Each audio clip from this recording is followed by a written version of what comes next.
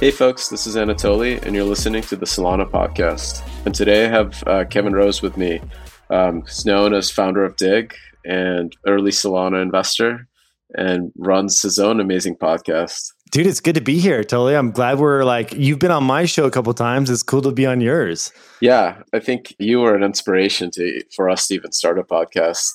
We saw how folks are able to listen to these things and kind of educate themselves on crypto and all things crypto. So yeah, it's funny. I had you on my show. I guess it's been a couple years ago, or at least over a year. And I've had two people reach out that said to me, I listened to that show and I later bought Solana. Thank you so much.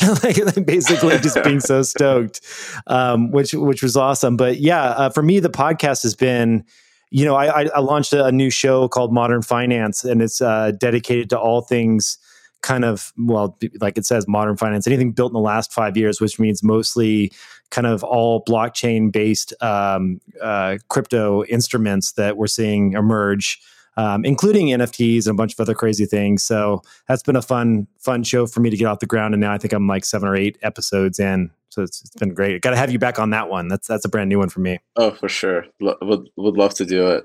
I guess I'd love to hear your story. Like, you're kind of a serial founder, founded Dig, Zero, Oak, right? Yeah. Those are the successes, right? I'm sure there's a graveyard. Every founder has. I have a billion ideas that failed before I stumbled on what I'm doing today. Yeah, for sure. I mean, for me, it was one of those things where in 2004, I'd always been just like hacking on little software projects. And I thought to myself, like, why not just go, I don't have any kids, I don't have a wife. Like, why not just go build some stuff on my own? And so I quit my job at Tech TV and launched Dig, which ended up being the first social news website, very much inspired by what was happening at Slashdot.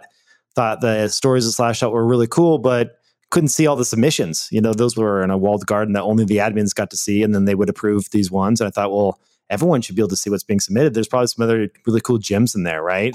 And let's let people vote on these things, because a beautiful new technology just came out called Ajax, which means that you could actually click on something and watch it update without having to go to a different page. It's like early Web 2. I was like, holy crap, this is going to change everything. And so, this was pre-Facebook like button and everything else. And we created voting on stories. And, of course, Reddit came along a few months later, and then we competed with Reddit pretty heavily. And we thought we had won. I mean, Reddit was sold off to Condé Nast, and we had just crushed them for like 5 years. And, we were at 38 million or monthly uniques.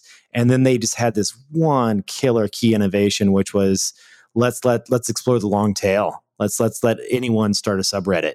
And when they did that, it was just all of a sudden, it was too late for us. We were overcapitalized and too much in working with VCs to try and make this a quote unquote commercial venture versus just staying true to our community. And it flipped and we lost it. But I mean, so many great memories, man. Adventures, South by Southwest, conferences, live podcasts back then. And just like, I don't regret a minute of all that fun and chaos that was all things Dig. Yeah, I remember like Dig being the first thing that I type into my URL. That's an honor, man. That's coming from you. That's amazing. Yeah, I mean, I was like an early, I would go on Slashdot all the time too, and Dig just seemed like a more streamlined, better version with kind of more interesting stuff on it after a while. It's interesting how this stuff evolves. Like, you have these like communities form around websites and content, and Reddit, I think, is really the community of communities, which is kind of its own meta thing. Yeah, it's crazy, man. It is very. I remember in the early days, it was very easy because all of the members of that community back then, when they first signed up, and I'm talking the first 100,000 users, very much in it for the right reasons, like wanting to see great content on the homepage. And then our scope was just beyond tech news, and we opened up the taxonomy to be kind of more of everything in the world. And we introduced the politics section. And that's when things changed. And, there was times when the most hardcore time was during the very first election when Obama was up for the first time. He ended up winning, and there was just so much hate and fighting on both sides. I started receiving death threats because they thought we were favoring Obama and promoting too many Obama stories to the front page. And so there was a time where we had to actually get the FBI involved because there was a very specific threat about where I would be and that they were going to kill me and shoot me. Whoa. And I had to hire like armed guards to come with me to this live event that I was scheduled to speak at.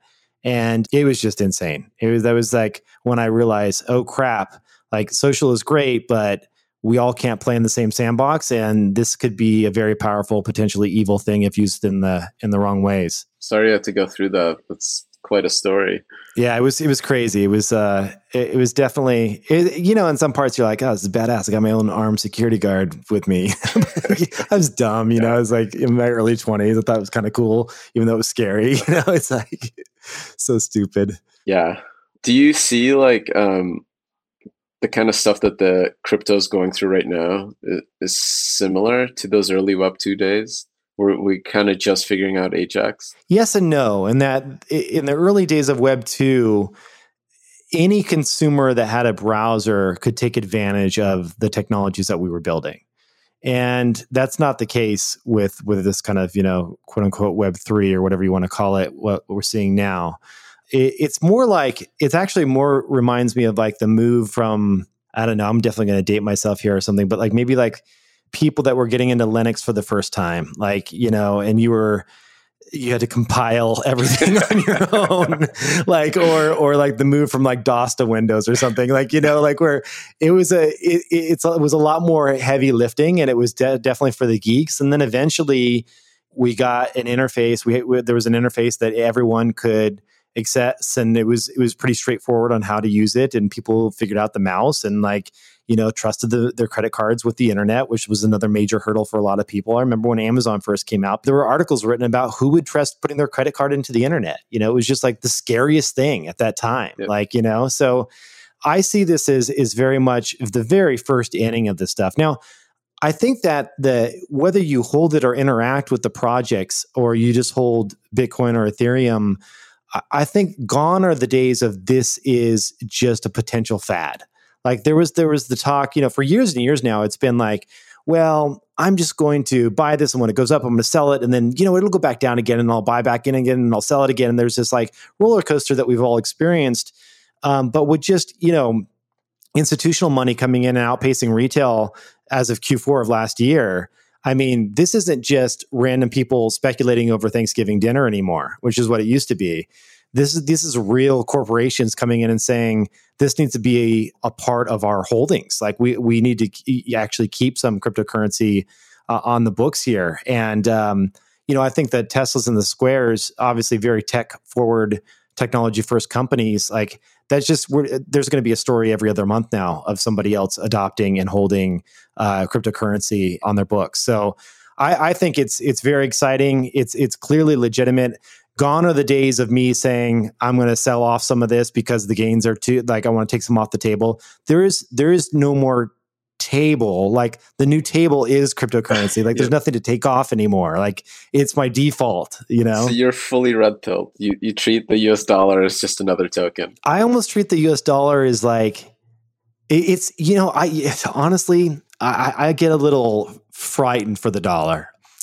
If I'm China and I'm Russia and I want to take on the dollar, I'm just going to start buying up Bitcoin and do everything I can to force Bitcoin as the global reserve currency. I think that is probably the easiest way to, I wouldn't say destabilize the dollar, but definitely force another equal. And I just have a feeling that if things go sideways for the United States, and obviously I live here, this is my country. I will do everything in my power to make sure that's not the case. But Bitcoin, in my mind, is a fantastic hedge against volatility in the dollar. As weird as that sounds, it used to be the other way around just a few years ago, Yeah, these are like, interesting times, I guess. I was born in the USSR, and that no longer exists. But what I have kind of observed with Bitcoin is that it's almost like a better version of the dollar, right? Like there's this ideal in the Soviet Union about what the United States is, that it's free and open and fair. And like everyone believed it,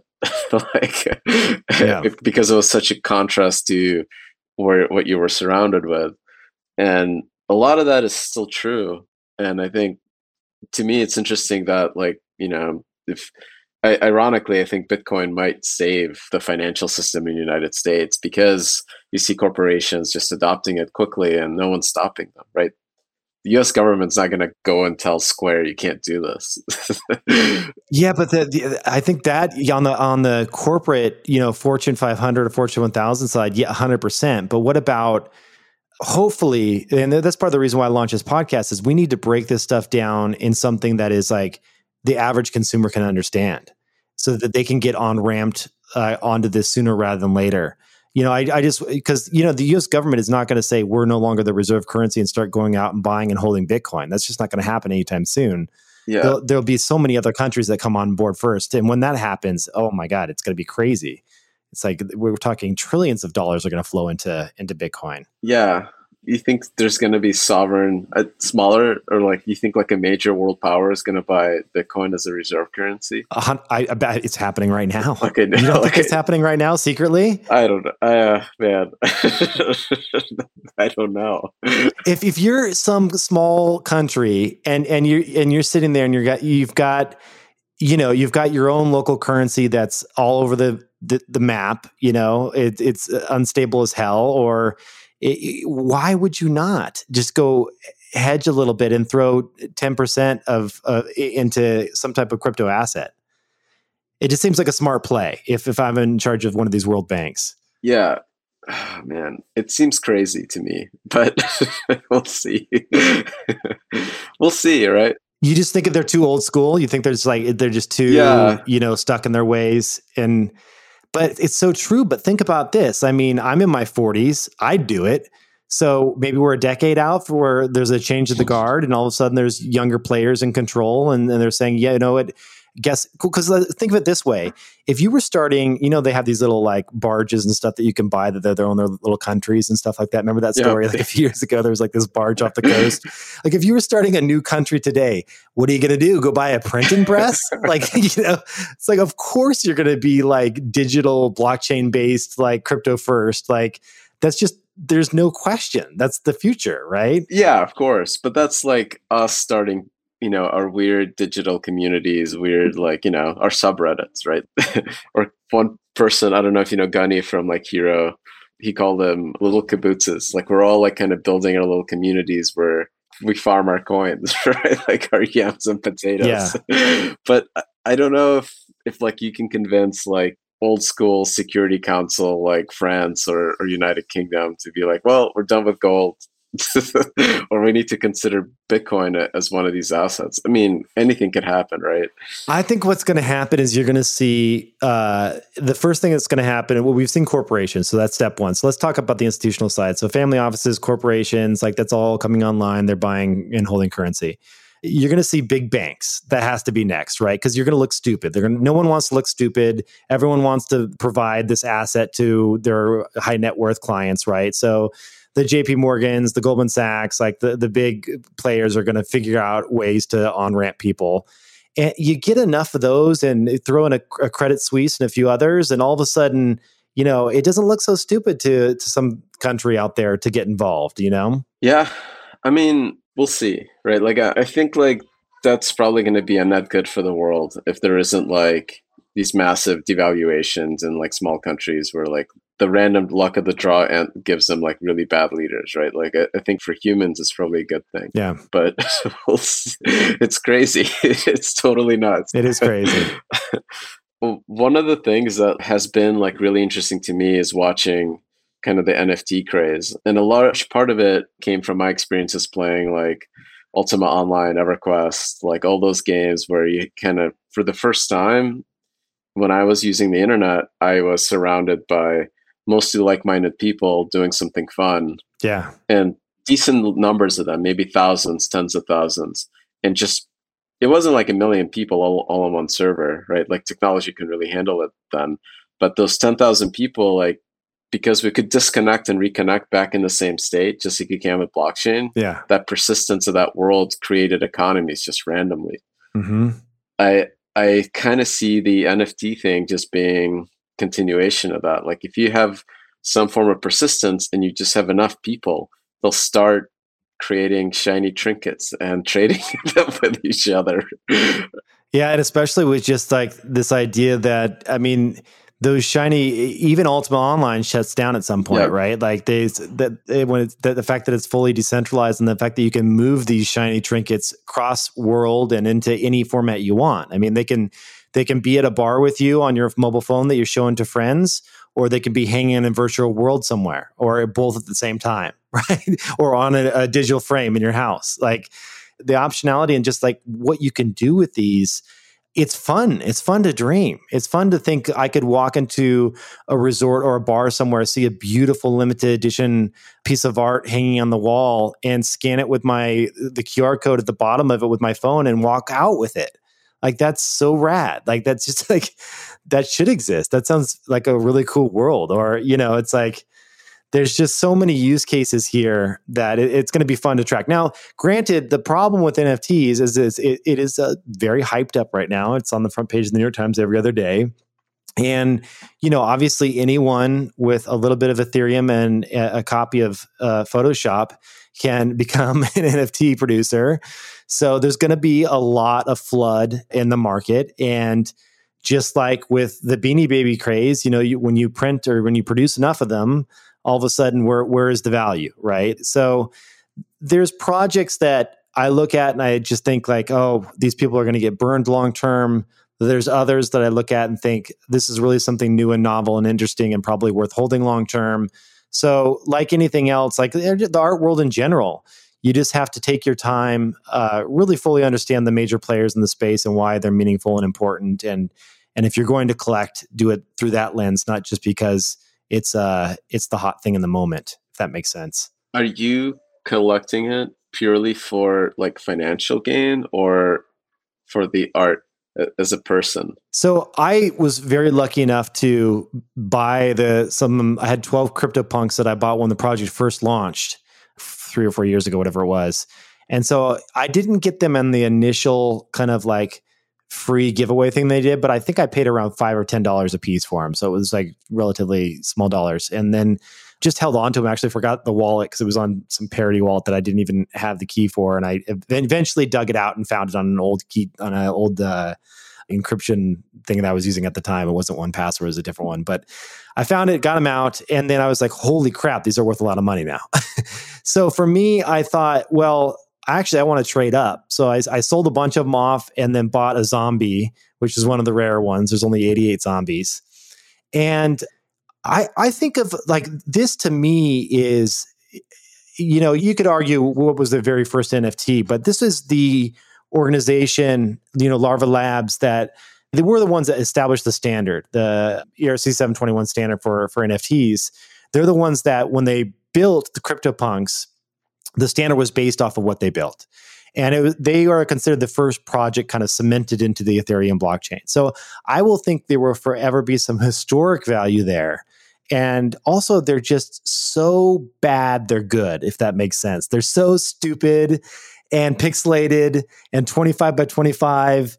And some of them have clown noses and some of them look like, but they're like endearing in that way. Like, you look at them and you're like, they're so like, it just feels like simpler times, like it reminds me of like playing like Leisure Suit Larry game back in like the like early 90s or something. Like, everything was like just little pixels and stuff. And so when I look at that, I think I want to own a piece of history. I'm not trying to make money on these things. And I think that they will go up in value over time. And it's not to mean that, if somebody talks me into selling one at some point later in time, I wouldn't do it. But, I'm waiting for oddly enough, I'm waiting for the actual physical hardware technology to catch up to where I can have frames on my wall. Because it'd be so awesome if like my friends come over and they walk into my living room and there's a big zombie on the wall and they're like, holy crap. I'm like, yeah, that's my zombie. There he is. And he's one with a smiley face. And there's only 2 with smiley faces. And I like him because he looks a little bit more honest than most of them do, which is actually why I do like him. Now, most of the zombies look pissed off and mine is smiling. So, it's just like, I like that. And so those are the types of projects I look at. I think Art Blocks is another one that is doing some really cool stuff. Have you seen Art Blocks at all? I haven't, but I'll check. Yeah. So it's artblocks.io. It's really cool because what they're doing is they're more on the generative art side. So they actually cement the code required to render the art into the blockchain. So mostly JavaScript. This is like framework that's called P5JS is what most of it is written in. But they have all of these artists, they curate these artists. So it's not just a free for all. You can't just log in and publish something. But they actually work with artists and they work on these projects and they have like a little sandbox where you can see what's about to come out. And the cool thing about this is it's this random generative art, meaning that the artist defines the framework, but you don't know what you're going to get until you actually press it into the chain. So the second you do the transaction, it generates the random component to it and then changes all the characteristics of the actual piece of art. And sometimes, like there's been a couple times where I generated one and I had some more rare attributes and instantly it's worth 50 times the value because it generated some of the rare attributes. You're like, holy crap, I got one of the good ones, or it just has something that looks a little bit funky. And then you go on OpenSea and you trade them. But they're all really beautiful, just like really cool, well thought out pieces of art that are not just someone in Photoshop. And not to say I'm not knocking the great artists in Photoshop, because there's a bunch of that stuff that I really respect. This is just like a different form of this type of crypto art that I'm NFTs that I'm excited about. I'm excited, honestly.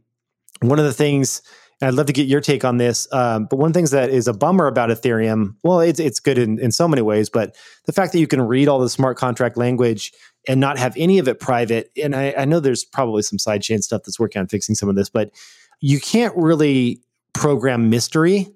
And so some of the promise of some of the art that I'm excited about is dynamic art that changes over time that I'm not aware of. Meaning like, I want to buy a Beeple that every year, and he's written, 50 years into the future, that every year a different aspect of my piece of art changes. And I have no idea what that's going to be because it's in an encrypted smart contract that I can't read, but that art morphs and changes and unlocks over time.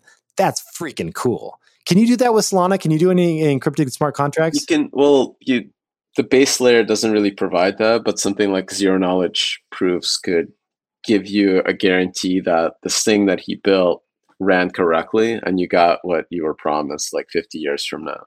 So you can build that into the contracts. Would that be hidden though? Would those attributes be hidden from the user? Yeah, you could hide them and then reveal them effectively every 50 years. There's some ways. Oh, I love that. There's some ways to make a guarantee. Like there's these things called RSA time locks where you have to hash this thing for 20 years until you get to the end. And then you reveal the secret key, which then decrypts this thing. And then you got like... we got to do that. This is so cool. Do you know anyone working on this? I do not, but this would be like, these kinds of projects would be really fun to support simply for what I love about like the idea of blockchain to me isn't like the financial side of it. It's this permanent, persistent, universal computer. It like really goes back to this, like my Ultima Online days where I would come back to the game and it was still there with like new stuff because there's people like doing stuff. But imagining that it can never be shut down is this like what gives it like realness, right? It like brings the digital world to the real one. Man, Ultima Online was so freaking cool. The Ultima series in general, like I remember seeing there was an old TV show called Lifestyles of the Rich and Famous, and they did a segment on the founder of Ultima, and they showed his house. He had like all these secret compartments and like hidden doors, and, like little passageways and shit in his house. And I was like, he's a computer programmer, and I was like, I want to be that guy so bad. That was like, as like a 16-year-old kid or however old I was, I was like, thought that was the coolest thing ever. Yeah. What a great franchise. Yeah, that was like one of those games where there was no nerfing. Like you would just get killed in the middle of the city. Like, right. Yes. Right. And you're like, those events that were like so frustrating. I kind of still remember them. I still remember being like so pissed. Just being pissed. Yes. Like, that's awesome. Yeah. And I guess you kind of get some of that with crypto, right? You go into the wrong smart contract and stuff goes totally wrong. Yeah, that smart contract stuff is scary from time to time. Like that's why I don't trust a lot of funds to some of these contracts that are out there. Do you think that the art aspect of the NFTs, like the actual art, can be its own genre, like, or is it going to be attached to like traditional mediums, or like in my mind, I think like the fact that it's part of like this digital Ethereum space or Solana, like it's part of that, I think kind of separates it. Yeah. I'm not really judging it based on like the digital representation of it. Yeah, I mean, for me, I think it is its own genre, and I would never even consider like printing these things, or would I care to even have a printed copy of the artist? I have a friend of mine that is a great artist, does these fantastic ocean paintings. His name's Mark Himian, and he's been selling NFTs, but he pairs it with like an actual physical painting as well. And even Beeple does this too, where he'll send out like these digital frames called infinite objects that he'll put with like a little QR code on there that shows you who originally owned it. But, people will sell those off separately from the actual NFT. But it seems like the NFT, the digital side, is actually what has the most value. So yeah, I don't know. I think we're in this awkward phase where traditional collectors are like, oh, wait a second, but I also want to print. And I'm just like, that's so old school thinking. Like, just give me the NFT. Yeah, it's like skeuomorphism in the first iPhone. Yeah. People really needed to feel like it's a book or something, right? Some of those apps. Yeah, totally. Yeah. I tend to agree with you. I think the digital side of it is so much more powerful. I'm kind of imagining that, once you have enough folks owning these things, that if you're ever building a new game, a new experience, you would want to include all of these items because that's kind of becomes your user base, your market. 100%. That's the cool thing that, I mean, in some of these games like, Sandbox, I interviewed that founder recently. Like, they're supporting all the standards, so you can just bring them in and talk about what an amazing thing to say, I can create a new game and I don't have to worry about building the assets in some sense. It's like there will be a world where you can boot up something, your own unique take on whatever universe you want to create, and not have to worry about the objects because there's millions of them already out there, and that you just have to bring the players in and they'll bring the objects, Yeah. So odd. Yeah, it is really odd. If we live in a simulation, everything we've been doing is to kind of build our own, right? A universe of simulations. Yeah. Yeah, it's crazy that I was thinking about this the other day, where some of the games that are being created out there, some of these, like Sandbox is one that I was chatting with the guy, and they're making these little like spaces where they will have different attributes and different qualities to the space that you enter into. So as you can imagine, one might be like very much you're entering into a kind of World of Warcraft type game. Another one might be like a racing type game. And then I was just thinking like, well, wow, this is going to be interesting when traditional gaming catches on to this. I mean, there is a world where, I guess there was a very famous game by Nintendo called Mario World, but there is a world where you could build levels of Mario World that you would own, and you would charge people whatever the native token is to enter in and play your universe. And I mean, that could be a future revenue model for Nintendo without a doubt. And you could earn actual real revenue on people playing your virtual world. Like that's crazy. And bring in all of your old favorite childhood characters. Yeah. It's very doable, which is crazy, which is insane. And all blockchain powered, which is nuts. Is it gonna, I feel like the gaming industry, while was such a huge, adoptive force for computing, it seems like kind of behind on this. Yeah. Well, it's just because why would you want to share any of the revenue at this point? Right? Like if you control virtual goods sales, you get 100% cut of that. They can't leave your game. Like if they can leave your game and go into another game, or someone can bring their goods into your game, you've lost out on a sale. So I think it's what we're going to see is the indie game. The indie gamers are really going to be the ones that profit here. Like they'll be the ones to embrace this stuff. Yeah, even like I'm surprised that since Ultima Online, when it was able to buy like Ultima Gold on eBay, that still hasn't like been like a default mechanism. Is Ultima Online still online? I'm not sure. I feel bad that we're talking like about it, and I don't even know if it's online. Yeah. Because you know what? Here it is, Ultima Online. Play now for free. UO.com. Who owns this? Is this EA now? I was going to say, you've got that Solana fund. It is EA. Dude, I know what you need to do. You need to buy Ultima Online. That would be awesome. And just put it all on Solana. Dude, you have the resources. Make that shit happen. This would be so cool. Yeah. I don't know that you have the time to make it happen, but you definitely can. Yeah, let's do it. We'll if anyone that is at EA listening that still has anything to do with the Ultima Online franchise. Yeah, if you want to sell it, please reach out. It would be so much fun to bring this onto Solana and make this like the new Ultima Online. That would be so badass. Yep. I guess for games and stuff, do you see like the future of this being like metaverse games, or is this what you're kind of most excited about with NFTs? Or no, I mean, I'm excited in that it's funny. I was a big VR hater for many, many years, and I know that's different, but I'm not a massive gamer. I do play from time to time. I think that it's a great additional use case for the art that is generated from the NFT world. So it's interesting to think about how that can be moved into these types of environments. And I'm actually really excited about this idea that users, for all the time that they spend playing games, they're never, ever, ever compensated. It's lost. I mean, they're compensated in emotional, fun and the thrill that they get from, collaborating with friends and having fun with all these things. But we're talking about economies now where they actually can have part-time jobs crafting items in these games and cashing them out for the cryptocurrency of their choice. That's cool. So, there's already been many, many games that have had some of these massive kind of GDPs that are bigger than some third world countries. I could see that really taking off in a pretty powerful way with the kind of underpinnings of the blockchain powering it all. So that I'm excited about. Yeah, I think like the metaverse games will come. I am just unfortunately not as big of a gamer as I used to be. It's just the time is not there to invest 10 hours a night.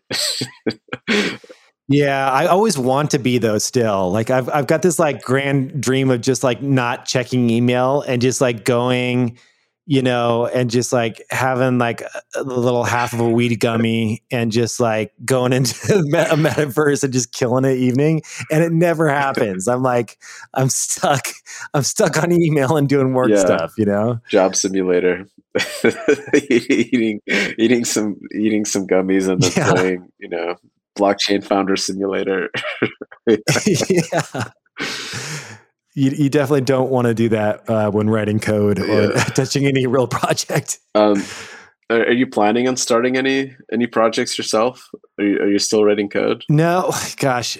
Yeah, actually, I did ramp back up on Python here not too long ago, about a year ago, just so I felt like I wasn't in some ancient language like with PHP. I'm like, I gotta like at least play around and try some of these new frameworks. So I did that, but I'm just not efficient. You have to know what you're good at, and like for me, I'm just way too slow.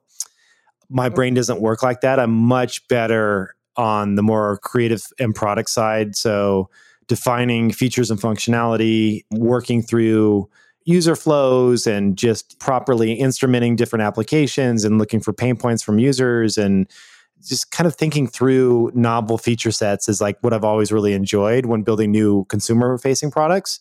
And so that's where I need to stay in that lane. But these days I'm enjoying being a venture capitalist. I'm a partner over at True Ventures. I love that. We're doing a lot of blockchain related investing. I mean, this year alone we've deployed over $50 million into new projects. We don't do a lot of PR around that, so you wouldn't like know that unless you talk to us. But yeah, we are heavily invested in the space. And for me, I think it's my job these days, given that, I love doing the podcast stuff, to just like, how can I make sure that the average consumer isn't left out here? And so I want to help onboard people to what can be very complicated things. I mean, as silly as it may seem for us to click through, go to 1inch and execute these crazy trades with MetaMask and watch it reroute through a handful of different protocols. Like that scares the shit out of most people. It actually still scares the shit out of me, like when I'm doing those things. Yep. But like, I think that's still very dangerous, but I think there are more lighter weight ways to get people excited about and involved in these cryptocurrencies, especially when I look at the top 50 list And I think many people are stuck in kind of traditional finance thinking where they think, well, I should just own an index fund. I should just own the top 10 coins. And I would agree. See, the beautiful thing about the real index funds, publicly traded index funds, is that they're tied to real P&L. And so the bad ones naturally fall out of the top 10, right? So that's not happening in the crypto space. And so I don't want to name names, but we could all look down the top 25 list and say, scam, yeah, crappy, abandon, haven't been any GitHub updates in 2.5 years. And people are still buying these, And so I'm just like, that scares me. And I think that's why I want to focus on bringing just more education to the space and hopefully just helping people avoid some of the bad stuff. Yeah, that's been like really curious to me as well. Like, what does it take for a project to truly die? Like when nobody stops mining. Right. Well, then they're tying their chains to other chains, right? So they're saying, well, it's not about our hash power. We're just going to suck hash power off of someone else. And so we'll get the security of this other chain. You know what I mean? Yeah. Multicoin folks wrote kind of an article on this. And the one thing they could see was like when you start getting delisting, when you've kind of like lost liquidity, access to liquidity, then you start seeing projects actually kind of go away forever. The weird thing is they actually never die though, right? They may jump down to number 150 on the top coins by market cap, but like they're just still there. It's so weird. Right. Well, with the persistent DEX like Uniswap or Serum, those delistings just never happen, right? Like as long as there's something about like lack of a garbage collector, right, to actually go and pick this stuff up. It's interesting on how you classify these things too, like where the value accrues. And it's just, Dogecoin for me is such an interesting, I mean, there's going to be research papers written on that one. Like what a fantastic community that formed around that cryptocurrency. But if you were to judge them in terms of their kind of technical expertise and what they've done to the project, Jackson, the guy that started it is a friend of mine, and he's abandoned the project a long time ago. He left it and he gave the keys over to these other two developers maybe like 3-4 years ago. And they kind of just did very minimal, like, oh, we need to do a bug fix here or there. And then boom, it just, of course, Elon Musk just touches anything and it turns to gold. Then it just reignites like the whole community again.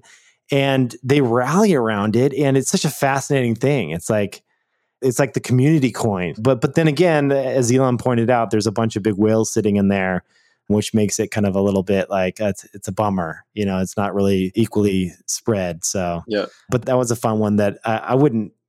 Technically, it's kind of dead, but in terms of community, it's like probably one of the top 3. I think its community is almost like the response to Bitcoin maximalism. Like if Bitcoin wasn't so maximal, then Doge might never exist. But they push enough people out that those people are like, hey, why don't we just make a joke? I never understood the Bitcoin maximalists. Like I'm a big fan of Bitcoin. I have a big position in it, but why does it have to be just one coin to rule them all? It's like odd to me. Yeah. Well, they want to be the one that, national powers uses instead of gold. Yeah. I don't know if we could have more than one of those. Yeah. Maybe, right? Like those are like all questions that are like, we'll see. Like it'd be really weird if somebody said, oh, we're also going to use a proof of work coin, but not Bitcoin. And it's going to be the store of value for Russia. Well, I mean, that might exist if it's homegrown, right? Like when China launches their own cryptocurrency or whatever country, if it's homegrown, that might be the case. I mean, that's a possibility too, just as likely as them buying Bitcoin, if not more. Yeah, without a doubt. And then that gets interesting too, because then, if you want to own a piece of that economy, do you buy in local stocks in that economy, or do you actually just buy and hold their currency? It's all very confusing. It's past my pay grade. Yeah. Yep. I want to kind of go back to the NFT thing. What was your take on the Christie's sale of the Beeple piece? I think it was crazy. historic on many fronts. The biggest one being, in my mind, that Christie's has blessed NFTs and crypto in some sense. And then now they're doing another one with the CryptoPunks here that's coming up here soon, a second auction. So there's only a handful of like very old school traditional auction houses, the Christie's, Sotheby's, Phillips to some extent. This is one of the top saying this is art. And that alone, I don't even care what the sale price is. It's insane that it was the third highest living artist sale or whatever it ended up being. But just the fact that they even endorsed it says something that this is the future for them and that they see it as a serious part of their business going forward. So that's huge because Christie's, we could care less, but for old school, old money billionaires that overpay for artwork and it's two bidders trying to outdo each other for, hundreds of millions of dollars over a piece of art, like that's where they buy their art, So the fact that they're telling and educating these old school investors about this new world is very helpful. It's very helpful for the entire space. I suppose I could see somebody buying this thing and then like learning about Bitcoin and blockchain. Like, I guess I'll buy some of that too. Right? Oh, there's no doubt. That has to have happened, right? Yeah. You know how this goes. It's cryptocurrency and NFTs and anything else that will ever be produced on the blockchain or any technology in general. It comes out, it seems odd and strange, and you don't know if it'll work. You think it's kind of a fad, it might fail, but time builds confidence. Time and security, it builds confidence. People become comfortable, and people hate change. So when there's enough time goes by, it's no longer change. It's now just the new norm. And when that happens, that flip happens, then the comfort comes. And when the comfort comes, for people that are uncomfortable, they make the purchase. So that's where we're at in terms of Bitcoin and Ethereum and a few others right now. People are comfortable now to make the purchase. And that will happen on the art side as well. That's why I think it's pretty early days. But this is, how many times have we seen this cycle? How many people said that is the ugliest looking thing when they saw the iPad? They're like, that's just a huge iPhone. Like there's 1,000 moments like that have happened where we've seen these big technology shifts where it just seemed impossible. And now it's just like, oh, of course we would re-land rockets without destroying them every single time. Of course our cars will drive themselves. Like there was so many Tesla haters back in the day. Like that'll never work.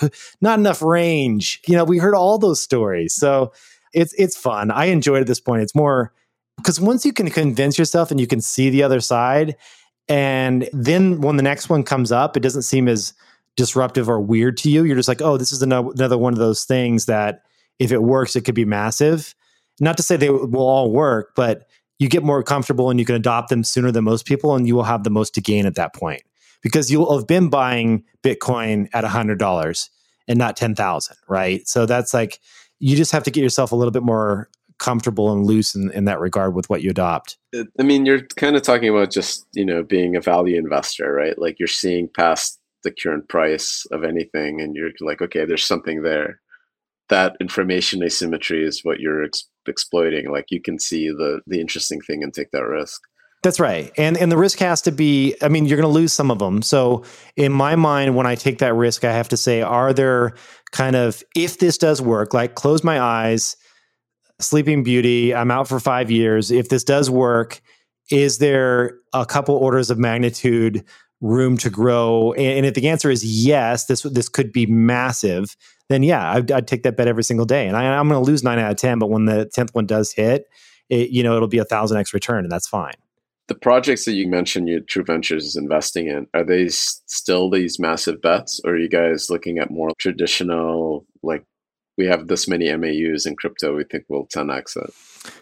It's a little bit of both. So we do hold individual currencies, and many of the common names that you would know about in the DeFi space will hold their kind of native tokens.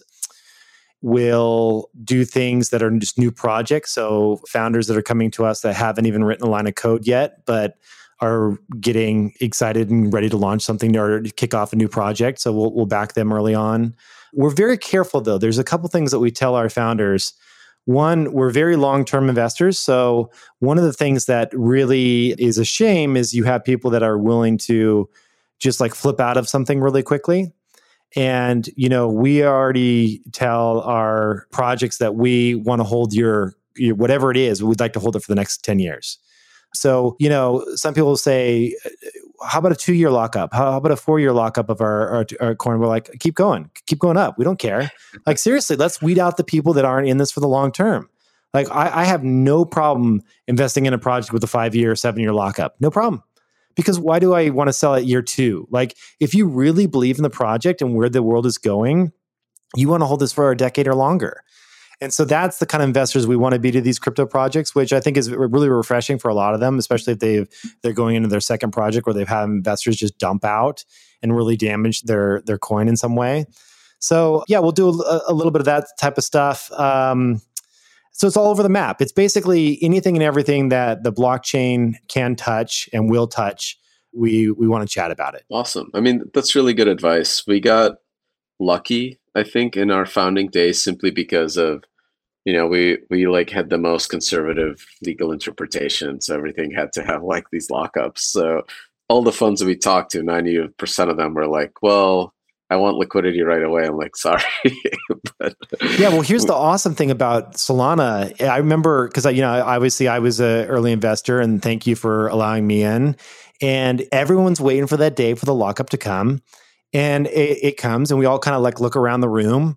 And the price goes up because nobody's selling. And I'm like, you got the right people around the table. You got the right investors that are like, you know what? This is inning 1. We believe in where this is going. Let's like stick with this, So that was so awesome that you did a fantastic job picking your investors. Yeah, I'd like to think that was all intentional, but a lot of it was, I think, a bit of luck. As usually there is in every success. It's quite different, I think, for crypto projects to launch because you're kind of doing your IPO and a product launch at the same time. And that's really, really tough on like an early stage startup where you don't have this like clear product market fit. You kind of don't have legs yet, right? Like, so I don't think a lot of traditional companies have to deal with this. Coinbase just IPO today, and they clearly have product market fit, billions of revenue, right? So they kind of like have a lot to fall back on. Yeah, that's a good point. I can only imagine how stressful that must have been for you on like. So, the interesting thing too was that our launch was 3 days after Black Thursday, basically. Like we had everything set up. We didn't really want to change in the timelines, and this massive unforeseeable event with a pandemic, stock market crash, and the Bitcoin crash in the same day kind of happened. And in retrospect, the way we looked at it was that, well, you can never time the market, but the bottom, right, after something this bad, you've kind of like cleared out a lot of the risk because you're so like you're starting at such a bottom that we can kind of screw up, right? We can screw up for months before anyone even notices. Yeah, but your product also just like it delivered on its promise, which was so cool. I'll never forget. Like I was in Coinbase custody, which is where I held my Solana, and then after the lockup ended, I was like, well, I want to take custody of this because Coinbase was charging me fees and stuff, and I was like, I'm out. And so I put it into Trust Wallet. And then I did a transfer because I wanted to see how it worked. I'm like, I'm going to do some transfers, I sent it to another wallet address. Dude, it was like, when I saw how fast it was, I was like, oh my God. Because when you're so used to like all the other worlds, like, and you're waiting, and it just like, it was like magic. And it was like, this is the way it should work. That is amazing. It made me so happy. That's awesome. So it was really cool. That must have been a cool moment for a lot of people that have used your product is just seeing it work in real life. Yeah. We're pretty excited about that for sure. And like, the idea that we can even run a central limit order book, like what NASDAQ runs on one of these systems. Yeah. Not everyone still gets it. That like gotta like explain it to them that what Uniswap does and not what we do are like two different worlds. Yeah, the most important thing recommendation, and I have to give everyone listening, and I'm sure you'd probably say something similar. It's like I remember when you guys launched USDC coin on Solana, and I was like, okay, I don't need any of the USDC coin on Solana right now, but I need to go try it out. I need to figure out how to go out and buy this and how it works, and like, okay, now how can I get this back to Ethereum, and like how do I traverse these different chains? And you just got to like go and kick the tires on all this stuff. Even if you're taking $100 and you're like, I'm just going to go do a bunch of just little tiny transactions and play with some different wallets and do a little staking over here with a Soul Stake, I guess it is. And I want to try everything. And I think that's anyone that's getting into crypto, even though it sounds intimidating, it can be, and you can lose it all, but make losing it all be $50 or $100 and go play and make mistakes. Yeah, that's really good advice. Like if folks are just getting into crypto, there's that's like level 1. Level 2 is trying all of these things and trying to understand why is it even important. Yeah, like why is DeFi important, right? Like there's a lot of education left to be done. I think you have a hard stop, and I want to thank you for being on the show, and really awesome to talk to you as always. Excited to hear that you're really deep into NFTs and Ultima Online. That's good. Yeah, that's good. dude. Let's hopefully we can acquire Ultima Online and turn that into something that's Solana powered. Yeah, full of NFTs. Exactly. I got to tell you before I bounce. Thank you so much, man. I'm a huge fan of the show. I listen to every episode, and you're doing great work there. And if anyone wants to check out my podcast related to cryptocurrency, and I'll definitely have you on there. It's just modern.finance is the URL, and you can get all the links there. So thanks so much. Thank you. All right. Take care.